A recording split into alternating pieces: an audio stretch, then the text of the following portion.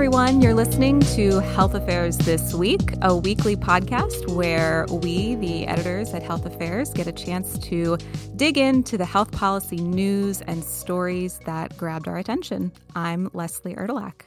And I'm Jessica Bylander. Now, before we launch into the episode, we wanted to let our DC listeners know about an upcoming in-person networking event for Health Affairs Insiders, which is our membership program that offers access to content beyond the journal. The event is being held on November 17th at Busboys and Poets in Washington and will give attendees the opportunity to network with other health policy professionals. So we'll put a link in the show notes with more information. Yeah, come check it out. I think it should be a great event. Yeah.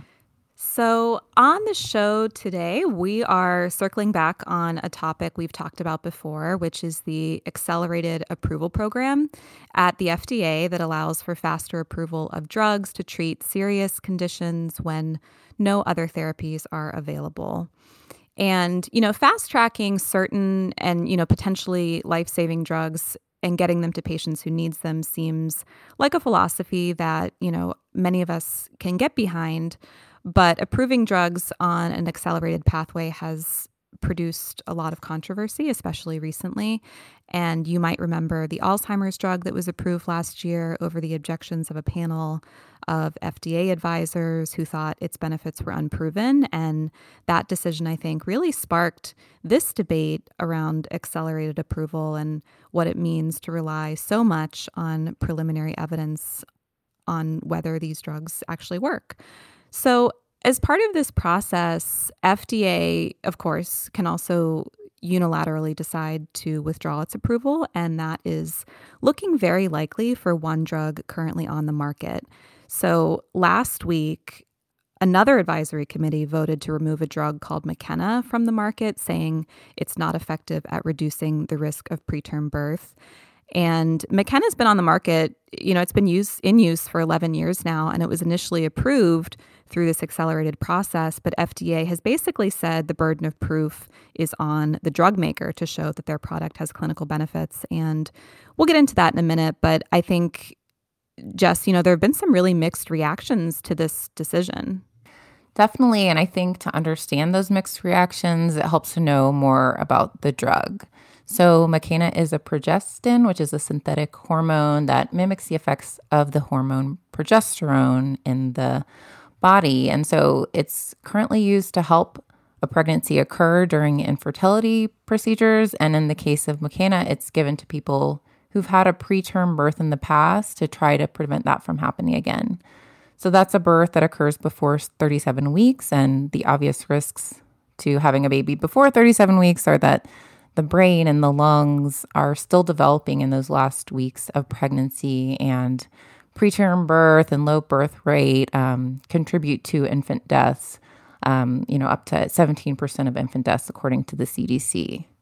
So right now, there's no other approved treatment for preterm birth, and an estimated 350,000 people have used Makena in the past decade, according to the company that currently owns the patent to the drug. And that's actually changed over time, kind of as it's been sold over the years. So it's also worth noting there's an important disparity element here.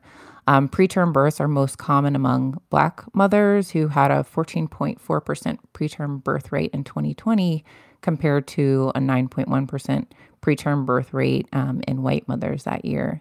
So with that in mind, the company is actually arguing that withdrawing the drug could worsen inequities in maternal and infant health. And some Black health groups have come out in support of keeping it on the market to continue testing its efficacy. And that's just extremely complicated too, as others are kind of chiming in saying it's almost exploiting those the calls for racial equity in order to keep this drug on the market and continue making money from it. Obviously, anything that could prevent preterm birth is a good thing. The company's ad has this tagline, "Help give your baby more time to develop," and who wouldn't be moved by that? But as we'll talk about, after the drug's initial accelerated approval, which was conditional on conducting more research, there are very clear doubts about whether the drug actually offers any benefit at all. And it's not a cheap drug, and it's not without side effects. So Leslie, this story has layers. Can you tell us Hmm. more about Makena's journey through FDA? Yeah, so like we've been saying, FDA approved it under the accelerated approval program in February of 2011. And that approval was based on the results of a clinical trial that was conducted between 1999 and 2002, where women who were receiving the drug had a lower rate of preterm birth compared to the placebo group. And FDA determined that it was reasonably likely that the drug would have a clinical benefit. And so that's kind of the standard here. So then there was a post marketing trial that ran for almost a decade. It was completed in 2018. And this trial was actually the basis for FDA's decision to withdraw approval because it failed to show that Makena reduced the risk of complications of preterm birth. And it also failed to show that the drug had any effect on reducing the proportion of women with preterm births. So FDA said that when it approved Makena under accelerated approval, that it was really taking a risk to, make it available earlier in the hope that these trials would eventually show it was effective. FDA also didn't think that the results would be any different if we were to do more clinical trials. Saying 10 to 15 years from now, we may very well be in the same position that we are in today, except that Makena would have then been marketed for more than 2 decades without demonstrating any clinical benefits. So that all came out during the hearing, but it was back in 2020 that FDA announced that it would begin the process for withdrawing Makena from the market. But the drug maker, of course, argued against that decision, which led to that, 3-day hearing and the vote that took place last week. And so it feels like we've been here before, Jess, with controversy over an accelerated approval drug not really achieving much in the way of clinical benefits. And, is it kind of an inherent risk in the process? What do we know about the safety of drugs approved on this fast track, kind of more broadly? Yeah, as you said, we have been here before, and we encourage folks to check out our episodes from January 7th of this year and June 11th of last year, which talks about the Alzheimer's drug Aduhelm. And in that case, we had a drug with uncertain clinical benefits and significant costs approved via accelerated approval. And for that drug, the follow-up study determined whether it should stay on the market is still underway. So yeah, what's going on with accelerated approval? Well, the pathway began back in 1992 in response to the HIV/AIDS epidemic and the need to get treatments to patients quickly. It allows certain drugs to be approved on the basis of what's called surrogate endpoints in clinical trials. So those are kind of like stepping stones, I guess, on the way to a potential clinical benefit. They show up sooner. They don't take as much time, and so therefore the clinical trials are faster and less expensive to conduct. But they are supposed to, eventually signal that an actual clinical health benefit is happening. So there's meant to be a safety valve, and that drug companies have to conduct that confirmatory study to actually show the health benefit. Nowadays, accelerated approval is mostly used for cancer treatments, and there have been some successful examples of the program where after the confirmatory study, the accelerated approval was just converted to a full approval. So we have Merck's Keytruda, Novartis's Gleevec, and Pfizer's Ibrance cancer drugs, and those all received full FDA approvals after their trials showed survival benefits. But things don't always go so smoothly. Those confirmatory trials are often delayed, and they may not have good outcomes, as in the case of Makena. Last April, FDA called for a review of 6 quote unquote dangling accelerated approvals for cancer drugs, which is when the confirmatory trial actually fails, but the drug remains on the market. And also last year, with the approval of Aduhelm, the HHS Office of Inspector General was called on to review FDA's accelerated approval process, kind of to find out what's going on there. And the first of their findings, which was focused on those confirmatory trials, was released last month. So in a nutshell, OIG found that 278 drug applications have been approved via accelerated approval from 1992 through the end of 2021. And of these, 104 had incomplete confirmatory trials, and maybe a third of the trials, I think, were past the date when they said they would be completed. The OIG also found that Medicare and Medicaid spent more than $18 billion from 2018 to 2021 on 18 drugs who had kind of passed the due date for their confirmatory trials to be completed. So yeah, the evidence seems to be really stacking up against accelerated approval, and the calls to reform the program are heating up.